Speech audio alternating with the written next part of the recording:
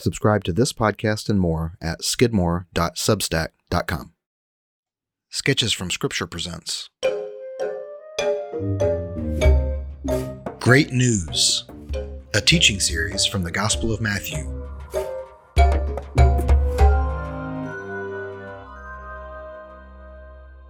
The Jewish nation had put their trust in the God of Abraham, the law of Moses, and the kingdom of David. But by the first century, they were under Roman rule, their moral culture was eroding, and it seemed their God was hidden away behind gates and curtains. Suddenly, an unknown manual laborer from a small village hits the streets with a fantastic announcement.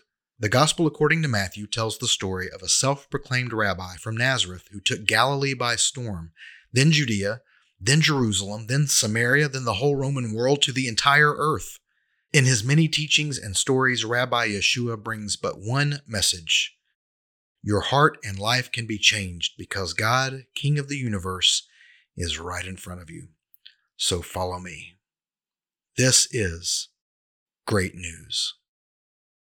In this episode, I reference some images. If you'd like to see those images, you can go to skidmore.substack.com, find the post for this particular episode, and the images will be in the body of that post.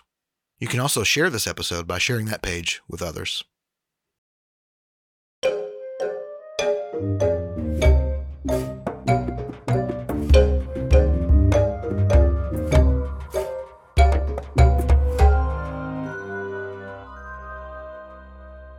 Matthew 27:22. Pilate asked them, "What should I do then with Jesus, who is called Christ?" They all answered, "Crucify him." Then he said, "Why? What has he done wrong?" But they kept shouting all the more, "Crucify him." When Pilate saw he was getting nowhere, but that a riot was starting instead, he took some water, washed his hands in front of the crowd, and said, "I am innocent of this man's blood. See to it yourselves."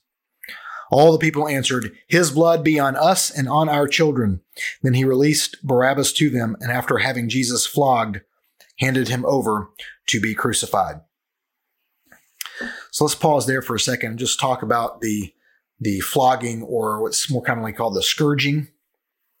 This was a Roman punishment, and it was done with something called a cat of nine tails. And it was a handle, a wooden handle, or maybe a woven leather handle. And on the end, it had long leather strands, and tied into the strands would be metal balls, kind of like if you had like a sinker on a fishing line or something like that. And so each strand would have probably about 3 metal balls on it. Sometimes they would tie in pieces of glass or pieces of sharp metal. And they would also sometimes have these stones. These have been found, or the pieces of metal, I guess. These have been found from the first century, from the Roman era in Judea. Here's a picture of one that I screen capped off of a video earlier today. And you can see it's a 6-pointed star on one side and then an offset 6-pointed star on the reverse. You see this particular one on one of the sides. One of the points of the stars is broken off there at the top. And then you see on the third photo on the right, you see it from the side. You see it's almost like a gear, like a bicycle gear or something like that. And so the point of that was it would dig into the skin. So the scourge, the flail that they would have, the cat of nine tails, the Roman would hold on to the handle, and the leather strands would come down like this, and they would hit it as a whip, and it would land and whip the back of the person. And the metal balls would cause bruising. The pieces of glass, the metal, those sorts of things would, of course, cause lacerations. The whipping itself, the leather, would cause lacerations. And these metal pieces, these star or spurs here, would stick into the skin and the muscle.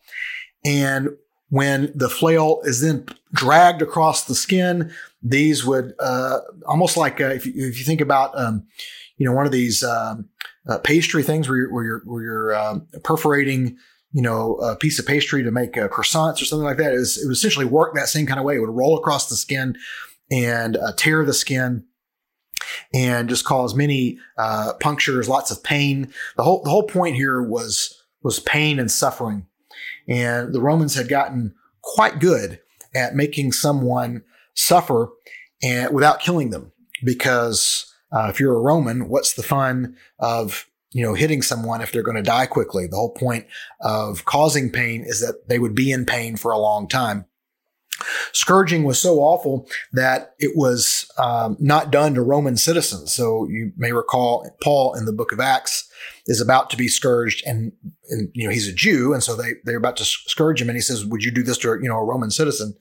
And suddenly they realize he is a Jew, but he's also a Roman citizen. And once they realize that error, then they don't scourge him, because you can't scourge a Roman citizen. It's considered too grisly. It's considered too violent. It's considered too shameful. It's only for people who are not elevated to the status of Roman citizens. It's only for non-citizens. And so this line that we're very quick, if we're not careful to read over in Matthew, where it says, then he released Barabbas to them, and after having Jesus flogged. I mean, it's not even a complete sentence. It's just a half of a sentence. And yet the amount of pain and suffering and blood that went into that half of a sentence is immense, and is more than many of us could bear. The purpose of flogging was to get the truth out of someone, usually. In this case, there was no need to get the truth out of Jesus. So a lot of people speculate perhaps Pilate flogged him in hopes that would be enough and that would appease them. But of course it didn't. And so he handed them over to be crucified. Again, Pilate is not any kind of magnanimous person or anything like that. He doesn't see Jesus as an innocent person. He just doesn't see what the big deal is. And the reason he washes his hands is not because he finds no fault in him. It's just, hey, what you want to do, it's going to be on you. I don't want anybody coming back and saying that it was my fault that this happened, especially when he sees there's a riot about to take place. He just says, just take him, whatever. I don't care. You guys sort it out. And so if you've seen Mel Gibson's Passion of the Christ, there's a quite graphic representation of the scourging, of the flogging, with just big pieces of skin being ripped off. And it's extremely graphic, but probably very real to what it would have been like. Okay, let's go back to the text. Oh, actually, I got one more graphic here. Let me just show you. I think everything I explained was clear, but they had this also, so I'll show you. So here is see the wooden handle, and then the leather thongs that would come down with the small pieces of bone, metal balls, and those sorts of things in them. Here you see someone tied to a scourging post. You see their hands here in the middle. Their hands are tied up at the top of the post. And you'll notice that this figure appears to be naked. And of course, that was the way to scourge somebody was to scourge them naked, because it's not just about the pain, but it's also about the shame. It's also about just completely humiliating them. In fact, in the resource that I've been using for my studies on this scripture, this entire section, these final 2 chapters of Matthew are called the humiliation and exaltation of the Messiah. So the entire book of Matthew is about the Messiah. It's about the King. It's about the chosen one. Well, what does that mean? What does that look like? What is the kingdom exactly? And what is the king going to do? How does he own the kingdom? How does he run the kingdom? Who's in the kingdom? Who's out of the kingdom?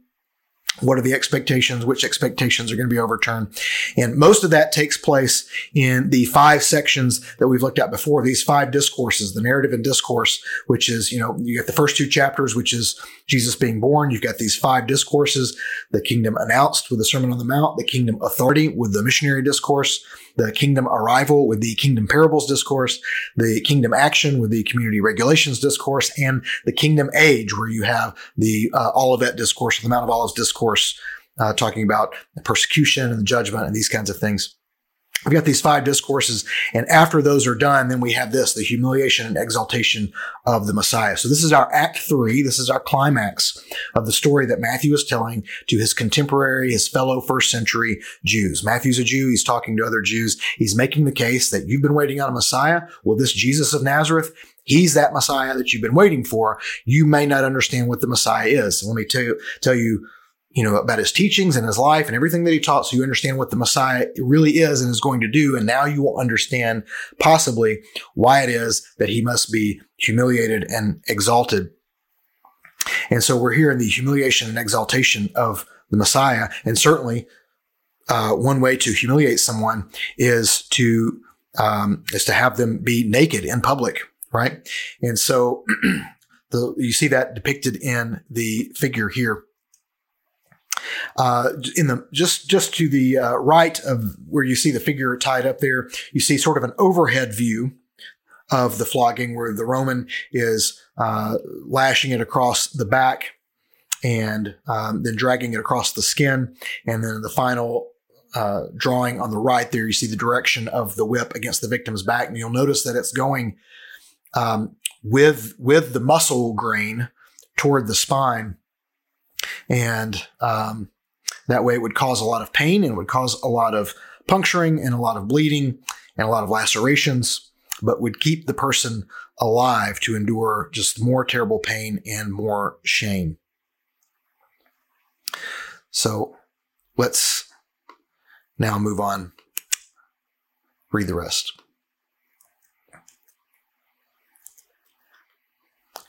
Then the governor's soldiers took Jesus into the governor's residence and gathered the whole company around him. They stripped him and dressed him in a scarlet robe.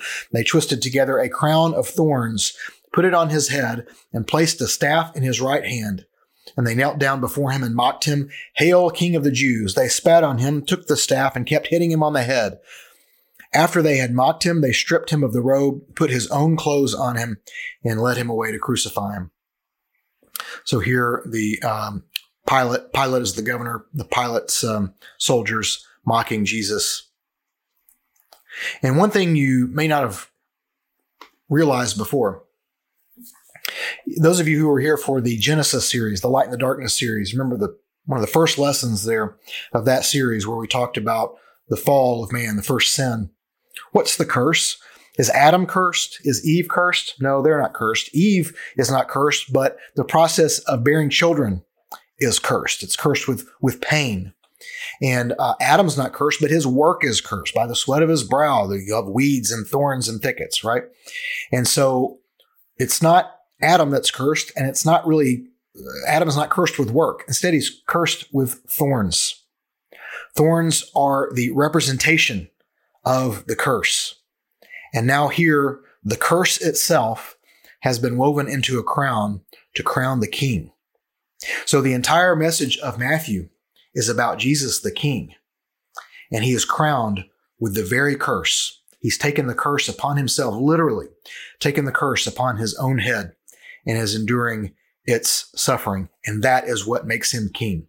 It's something I believe really happened, of course, but you can't miss the poetic beauty that the writer, God himself, the writer, the Holy Spirit inspiring, and the writer Matthew, you just really, it's hard to miss the poetic beauty of this moment where the very curse itself becomes the crown which makes him king, even though it's done in a mocking fashion by the Romans.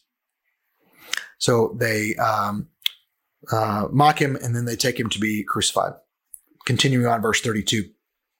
As they were going out, they found a Cyrenian man named Simon. They forced him to carry a cross, to carry his cross, meaning Jesus' cross. So imagine, you've got people coming from all over Judea, from Galilee, from down southern Judea, coming from all over, converging in Jerusalem for Passover. Remember, it's Passover weekend.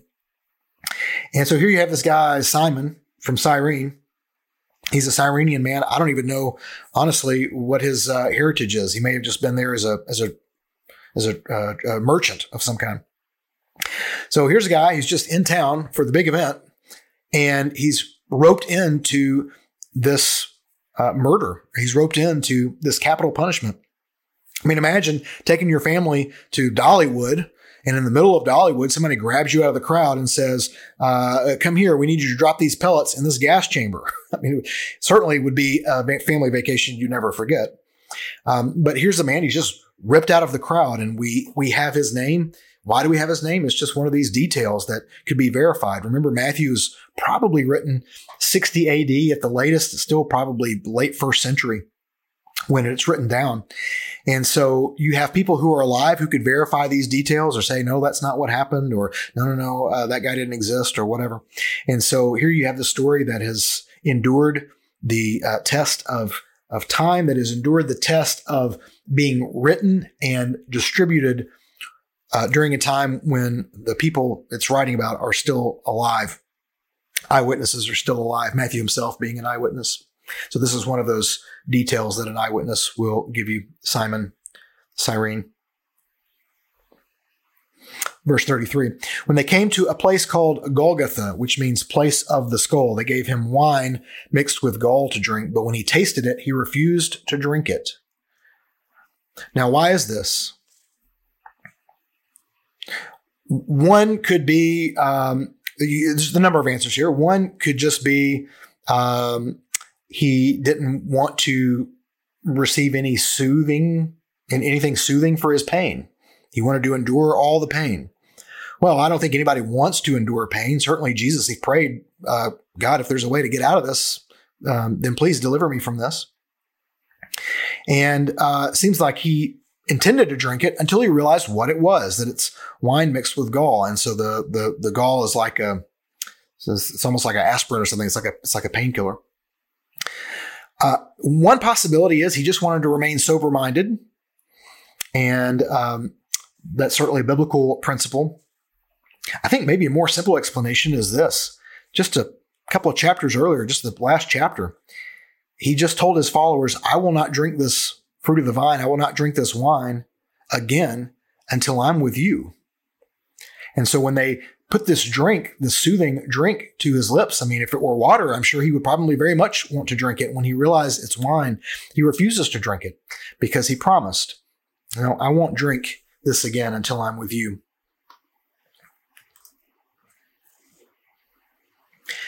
Verse 35, after crucifying him, they divided his clothes by casting lots. They sat down and were guarding him there.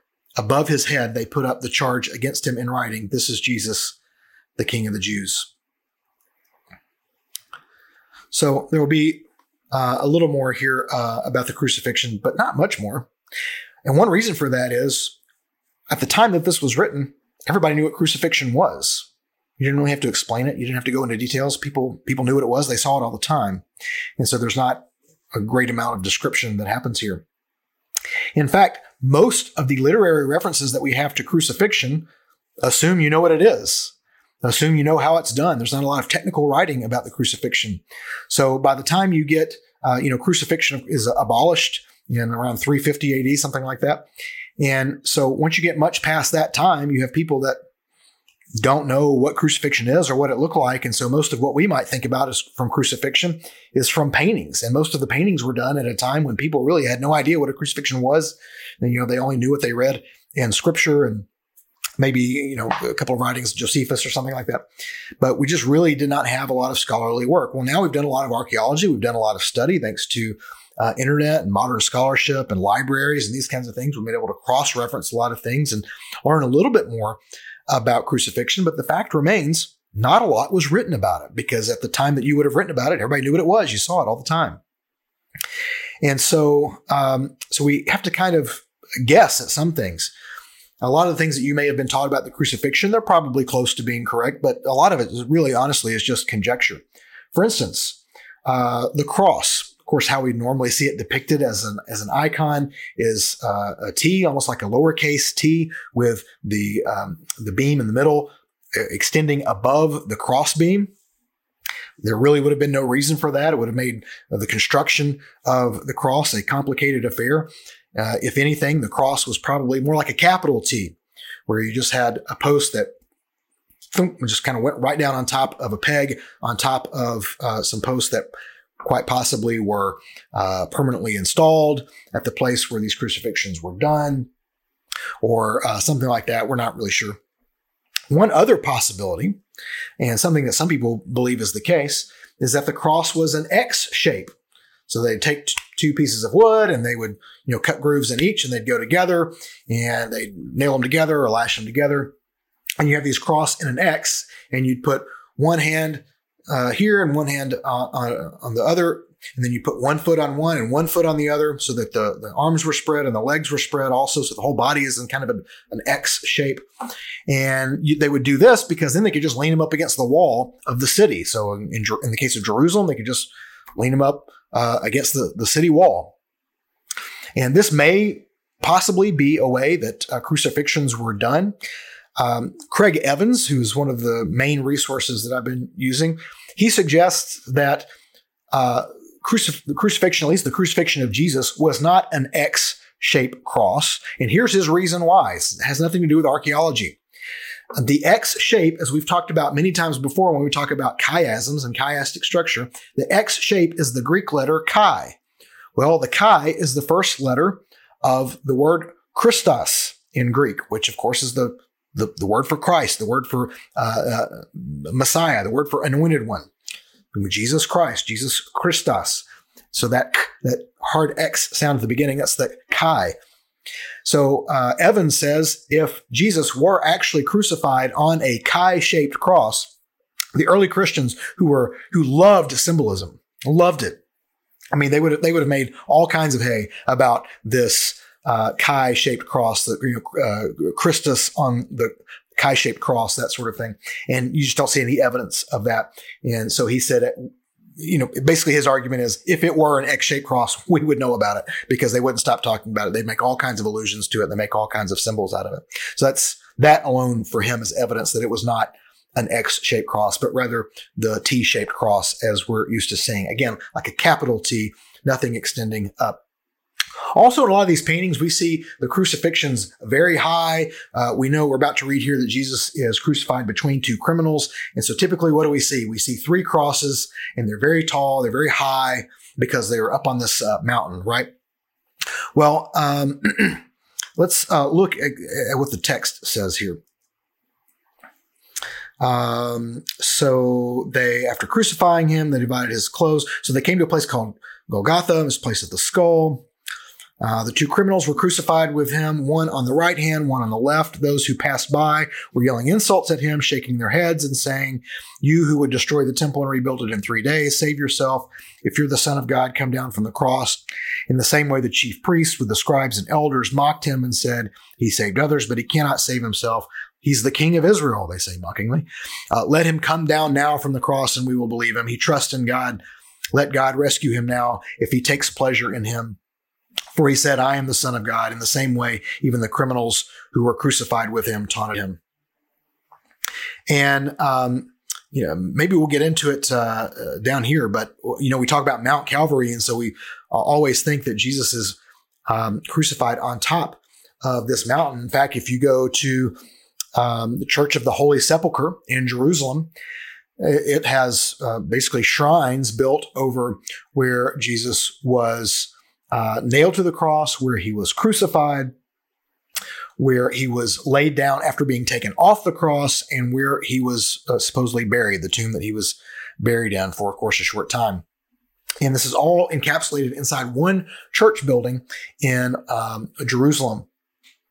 And where is the place that Jesus was crucified? Well, it's up on top of a hill. So even if it were on top of the hill is not very tall. The hill is maybe a story and a half above, what the ground floor, as we would say, the sort of the rest of the ground surrounding it. And it's a stone hill. I mean, it's a geological feature. Now, it's possible that he was crucified on top of that hill. I think more likely is he's crucified at the hill, but at the foot of the hill. The hill is basically kind of like a cliff on the side that faces where he's later buried and where he supposedly was laid after being taken down off the cross. And the whole point of crucifixion was not just the pain, but remember, it's not just pain, it's suffering. So pain is suffering, but shame is also suffering. Now, we don't really have an honor-shame culture anymore here in the West, but still, even in the Western Roman society, this idea of shame was a big deal. Certainly in the Eastern Jewish thinking. Shame was to be avoided at all costs. Honor and shame were big deals in the culture. And the crucifixion of Jesus is really more about him taking on our shame, even than it is about him enduring a lot of pain. After all, he was God. He lives for eternity. This is a short period of time that he's enduring pain, albeit extremely graphic, very bad pain. But he didn't even last very long for someone being crucified. I mean, people being crucified normally would hang on the cross for days at a time. Often the Romans would leave them hanging on the cross after they died until they deteriorated and wild animals came and picked all the flesh off of them. And they collect their bones and throw them in the fire, throw them in the garbage. This is why we've actually only ever found one grave that has a crucified person in it, because they were not to be buried once they had been crucified. Romans certainly didn't care anything about it. They were considered criminals. And the Jews, I mean, you were only crucified if you had done something really, really unclean and awful. And so you were cursed because you'd hanged on a tree. That's, remember, one of the laws from the Old Testament. When you hang on a tree, you're cursed. This is why the Pharisees had to crucify Jesus. You know, they talked about stoning him. They attempt to stone him several times. That would be the easiest way to kill him. You just show up and ambush him, throw stones at him, and run away. Well, it should be the easiest way. They tried to a number of times, and Jesus always seemed to slip away. Perhaps there was a miraculous disappearing, or maybe Jesus was really good at parkour. We don't know. But anyway, he was able to get away. So they decided to crucify him, not because Jesus is so slippery and he keeps getting away from these stonings. That's not why. The reason why is when he hangs on a tree, he'll be cursed. And that's important because they're not just trying to squash Jesus. They're trying to squash everyone who loves him, everyone who follows him. They want to show everyone who follows him, see, this guy you've been following, he's cursed. If he weren't cursed, he wouldn't be hanging on a tree. But the fact that he is hanging on a tree, that God allowed that to happen, that proves that he is cursed. And if you follow him, then you are following a cursed thing and you yourself are cursed. That's why Jesus had to be crucified. And so because that was the nature of crucifixion, that was the idea behind crucifixion, it's not surprising we don't find any graves with crucified people in them, although we did find one. And what it was a bone box, and inside were the bones of this person who had been crucified. Both of his shins were broken. Talk about that in a minute. And one of his heel bones was found left intact. And it still has the nail in it. So I'm going to show you the photo. I think this was found in the 1960s.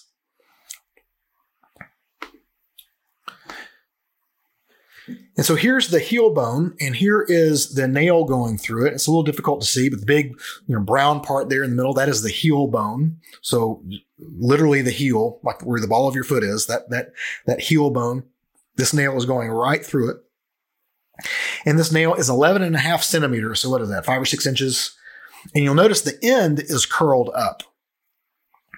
And so this is probably why the nail is still in this bone. Because as they were hammering this nail into the wood, it obviously hit a knot or something in the olive wood. It's probably an olive wood cross, which olive woods can be pretty hard, particularly when you got these nails. And so when you got the knots. And so this nail hit a knot or something like that and curled back on itself. This probably made it hard to get out of the wood, and definitely would have made it hard to get out of the bone, to the point where no one would bother fooling with it once they got him off of the cross. You'll notice also that the head of the nail is not flush against the bone. Well, that is probably because there would have been a piece of wood between the head of the nail and the foot. Okay, so I'm not going to get my foot here up on camera, but imagine that this is the foot, okay? And if my chest is the wood frame of the cross, rather than just drive the nail in straight through the foot, because the foot could just tear through and pop off, break, the bone could break and would just tear off and come off the nail. So they would put the foot up against the wood, and then they would take a piece of wood and put that up against the foot. And then they would drive the nail through the piece of wood. And so you have kind of a terrible sandwich. You have a nail going through the piece of wood, the foot, and then into the cross. And that quite possibly was done with the wrists also, the wrist or the hands, depending on where the nail went in there. And there's a couple of theories on that also. And so you see that here again in this bone. You see the heel bone, the nail going through where it's been curled up there on the left end by hitting a knot or something, and then the gap on the head there. But you'll notice that this is one nail going through one heel. It's not long enough to go through two heels. Okay, and there, quite possibly, if you've heard of crucifixion happening in some other way, certainly the way I grew up hearing about it was that at the base of the crossbeam, there was a little platform where the feet went on top of each other, and the nail went through the feet, and the ankles rested on the single nail going through. Certain crucifixions may have been done that way. Jesus' crucifixion may very well have been done that way. What we see from this bone, though, this could not have been done that way. In fact, the nail is actually going in. It's hard to tell by looking at the bone, but especially if you don't know what the bone is supposed to look like. But the nail is actually going in the side of the heel. And so what that means is you've got the crossbeam, and then you've got a foot on either side, and a piece of wood on either side of that, and a nail in each foot driven into the side, almost like the rungs on a telephone pole or something like that. They're going right into the side, and that keeps the feet held in place. So again, you see here in the text, you've got all these people mocking, walking by, mocking. So one of the places that you can go in Jerusalem is the Church of the Holy Sepulchre. And I personally believe that is where Jesus was crucified and was buried. Maybe not the exact spots that they have shrines over, but that within several yards of where that place is built. Certainly where the things happen to Jesus are all under the roof of that church. But there's another place that you can go. One's called the Garden Tomb. And it was a tomb that was found later, and it was for a long time thought to be the actual tomb of Jesus, or at least close to it. It's thought that for a number of reasons. Number one, the Church of the Holy Sepulchre is inside the city of Jerusalem. And the scripture very clearly states that Jesus was crucified outside the city. And so they said, well, this Church of the Holy Sepulchre is nonsense because that's inside the city. And the scripture says, well, it's outside. Later, it was found out and discovered through archaeological survey that at the time of Jesus' crucifixion, where the Church of the Holy Sepulchre is, that was outside the city. And so now everyone pretty much unanimously agrees that that is likely the site of Jesus' crucifixion and burial. But until people discovered that, then they had to look for something outside the city. So this place was found. It's outside the city. It is a tomb area, and it's preserved as one to this day. So it's a garden, and there's a tomb in it, and they have a big stone that's been, like a round stone that's kind of rolled away. I'm not sure if the stone is authentic or not, but it's there to show you what that would look like. And the tomb itself is authentic, and you can go inside and you can look and you can see it's just one small tomb. It's smaller than my living room. It's probably 8 by 8, something like that. Maybe 7 foot tall. If you're a very tall person, you have to crouch down going in. And in there, there's like a shelf built into the wall, almost like a bed. And that's where the body would lay. And there's a room in there besides that because the family would come in there and they would mourn. And they would treat the body with spices and perfumes and these kinds of things. And so you've got the garden tomb. And one reason why they felt like this tomb that they discovered might be the tomb of Jesus is because nearby there is a hillside. And the hillside looks like what? Looks like a skull. It's got 2 divots in the top, a little one in the middle, and a big one at the bottom. And it kind of looks like a skull. It doesn't look exactly like a skull. It's not like Castle Grayskull out of He-Man or anything like that. But you look at it and you go, yeah, I could easily see that would be a skull. And right now, you can only, the place that looks like a skull is not part of the Garden Tomb tourist area, but you can see it from the tourist area. They have bleachers right on the edge of the property where you can sit and look and see what is Golgotha. Why is the skull hillside not part of the Garden Tomb area? Well, it's because it's part of the parking lot of the bus station there in Jerusalem. So it's property that's been owned either privately or by the city, I forget which. And so it's not able to be claimed as part of the tourist area. You can see it, from the tourist area, but it's just the bus station. And one of the guides at the Garden Tomb exhibit will tell you, it's actually apt that the bus station is here. You may think, how horrific. Here's this very holy site, and there's a bus station, taking up all the space. But actually, it's probably pretty accurate to where Jesus would have been crucified. Again, not probably on top of the mountain, but here at the foot of the mountain. Why? Because this was a place, it was right by the city. It was a place where everybody was walking by and going into the city.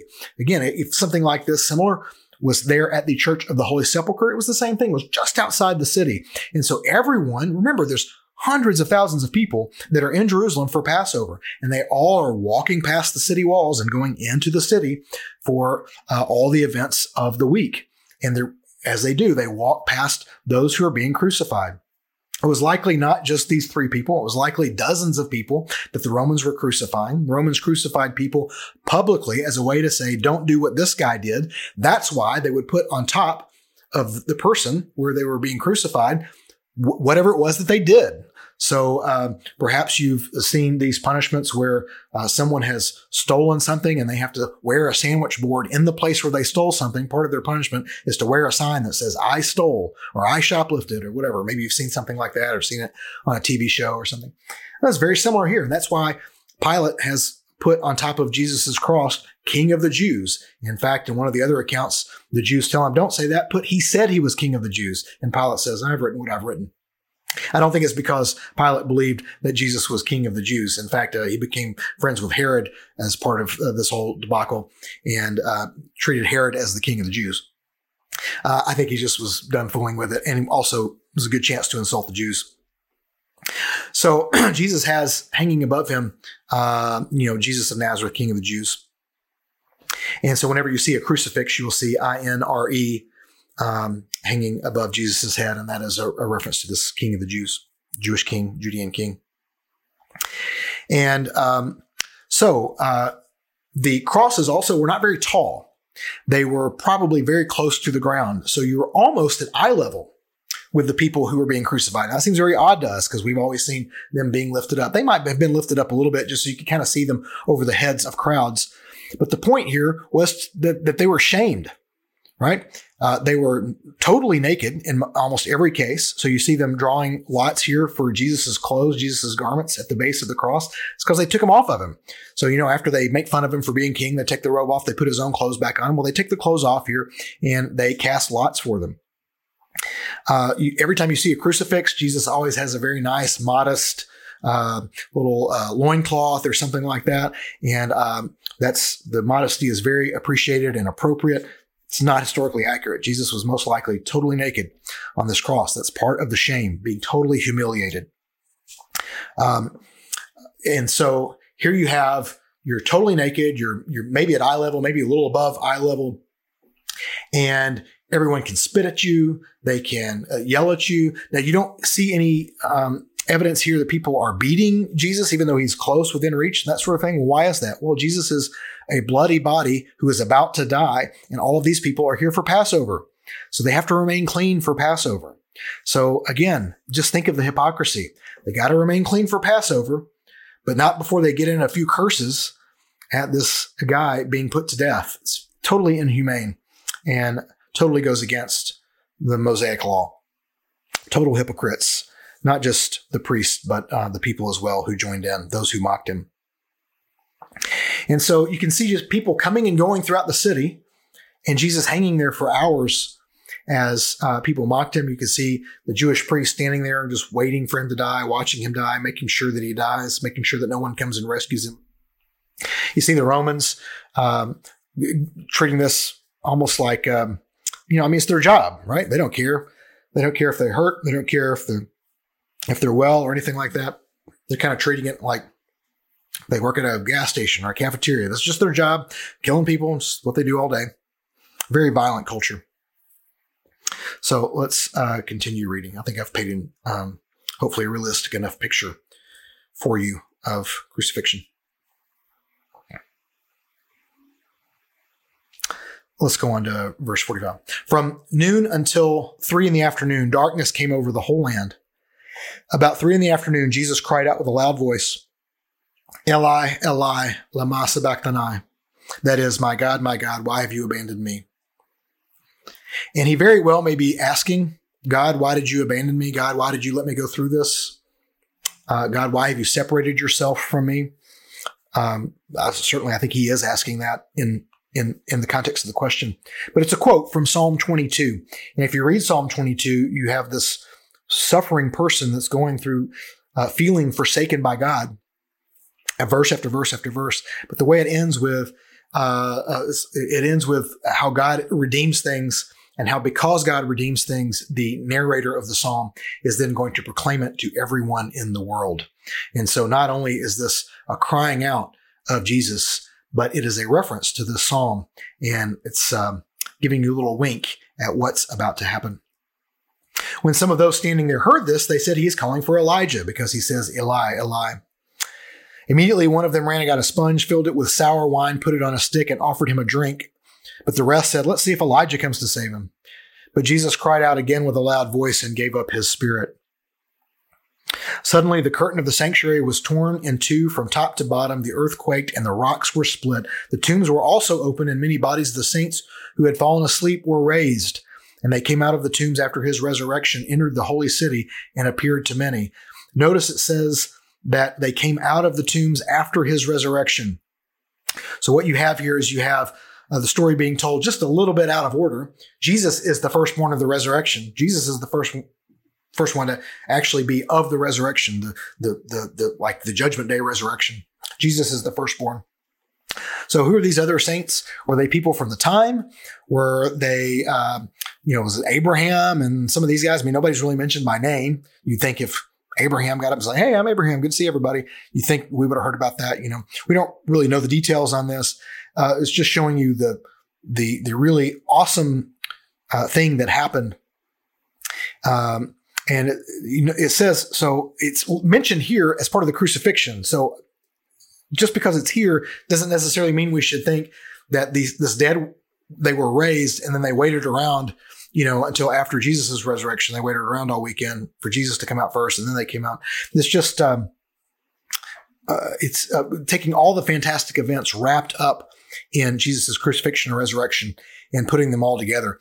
Quite honestly, the earthquake might not have quaked during the crucifixion, but rather this might be the earthquake that happens that later will scare some guards as they run away from the tomb, that sort of thing. And so you got a little bit of temporal things sort of out of order here. But again, it's the story that Matthew is telling. Matthew's not concerned with telling you a chronological story. He's concerned with telling you about the death of Christ. Verse 54, when the centurion and those with him who were keeping watch over Jesus saw the earthquake and the things that had happened, they were terrified and said, truly, this man was the Son of God. Again, those who were keeping watch over Jesus, this quite possibly were the people who were crucifying him. This may be referring to those who were keeping watch over Jesus' body later when the earthquake happens. Many women who had followed Jesus from Galilee and looked after him were there watching from a distance. Among them were Mary Magdalene, Mary the Magdalene, Mary from Magdala, which is a city in Galilee, Mary, the mother of James and Joseph, and Mary, and the mother of Zebedee's sons. Who are Zebedee's sons? Well, that's James and John, the disciples, part of the Peter, James, and John, that inner circle of the 12. And so we see that we think about the 12 a lot, that the 12 followed Jesus around, and we forget there were other people besides the 12 that spent a lot of time with Jesus, such as these women mentioned here. Verse 57, when it was evening, a rich man from Arimathea named Joseph came, who himself had become a disciple of Jesus. He approached Pilate and asked for Jesus' body. Then Pilate ordered that it be released. So Joseph took the body, wrapped it in clean, fine linen, and placed it in his new tomb, which he had cut into the rock. He left after rolling a great stone against the entrance of the tomb. Mary Magdalene and the other Mary were seated there facing the tomb. 62. The next day, which followed the preparation day, the chief priests and the Pharisees gathered before Pilate and said, Sir, we remember that while this deceiver was still alive, he said, after 3 days, I will rise again. So give orders that the tomb be made secure until the third day. Otherwise, his disciples may come, steal him, and tell the people he has been raised from the dead, and the last deception will be worse than the first. Take guards, Pilate told them, go and make it as secure as you know how. They went and secured the tomb by setting a steel on the stone and placing the guards.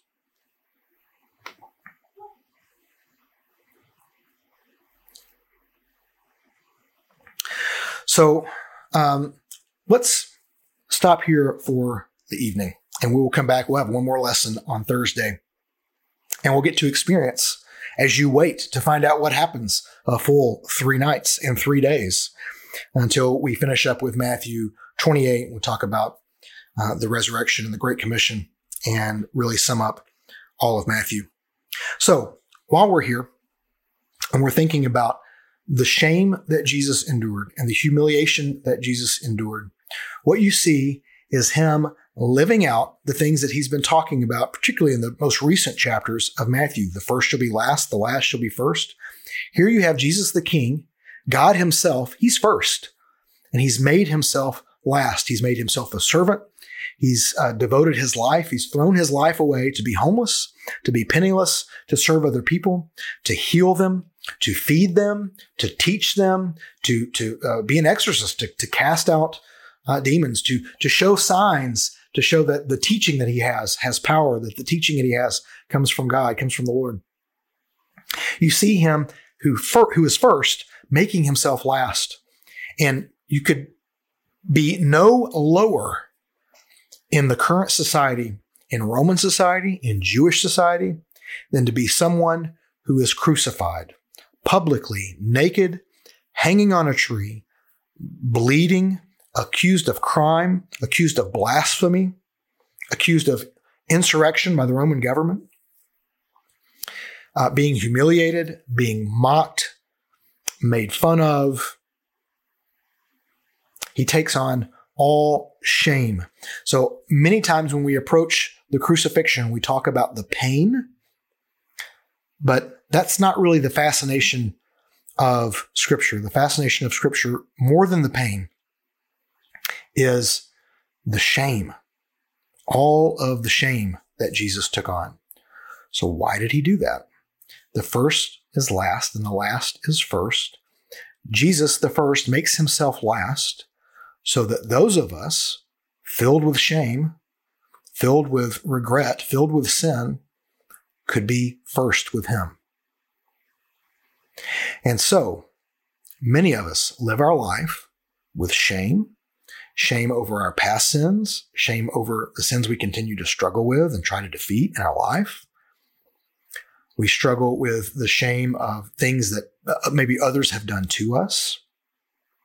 And Jesus comes to the cross as the first and becomes the last to let us all know that those of us who have made ourselves last because of shame, he is going to exalt us. He's going to lift us up so that we do not have to live under the dark cloud of shame anymore. He came to abolish sin, and he came to abolish death, and he came to abolish shame. And so, when we look at a verse like Hebrews 12, verses 1 and 2, and this is where we'll end tonight.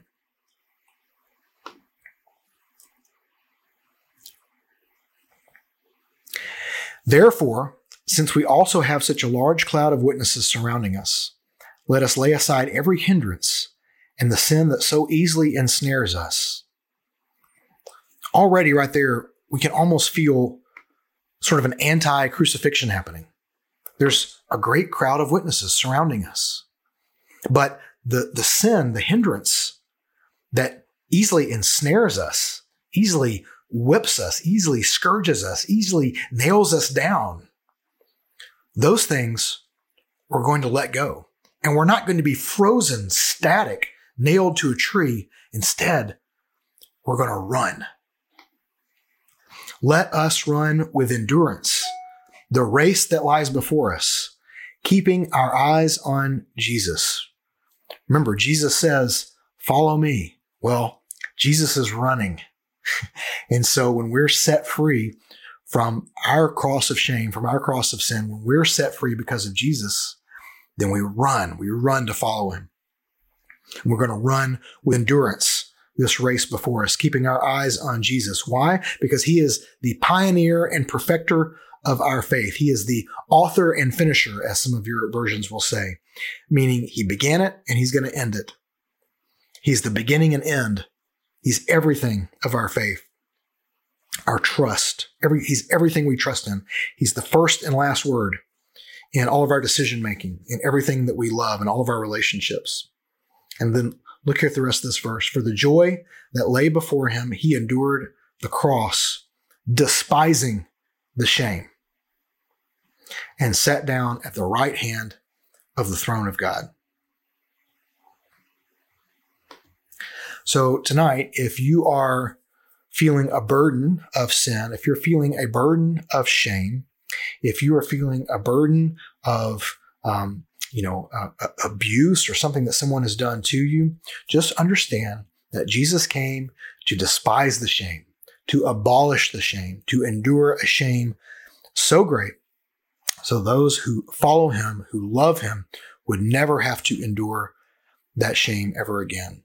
Jesus has come to set you free, has come to pull you, do what no one did for him, to pull you off of the cross, to pull you off of the sin to which you are nailed, to pull you off of shame, to clothe you in righteousness so you're no longer naked, to lift you up so that you're no longer swamped by the crowd, and to call you to follow him so that you can run to a place of beauty, a place of worship, a place of this.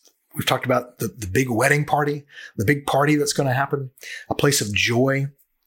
And Christ went through all the pain and all the suffering and all the shame. Why?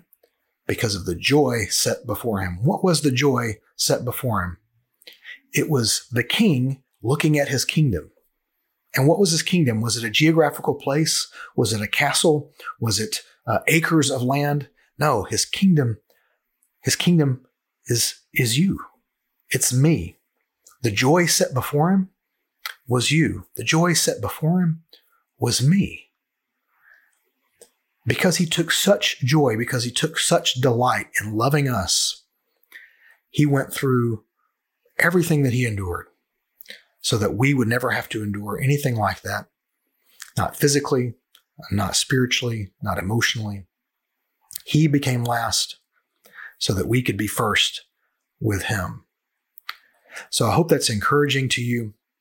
And I hope that it's good news, great news that you can share with somebody, because there are many people out there still living lost, wandering around, confused, hurt, suffering, burdened with addiction, burdened with sin, burdened with abuse, burdened with shame. And they need to know there is a king who will wipe all of that away. And he's begging them, come follow me. Have you ever shared that with someone you love? If it's great news, if it's joy set before you, then you ought to share it. It's words that give life. It's a story that gives life. It's a Savior that gives life. Sketches from Scripture is a production of Parabolos, the production company of author and filmmaker Paul Andrew Skidmore. Subscribe to this podcast and more at skidmore.substack.com.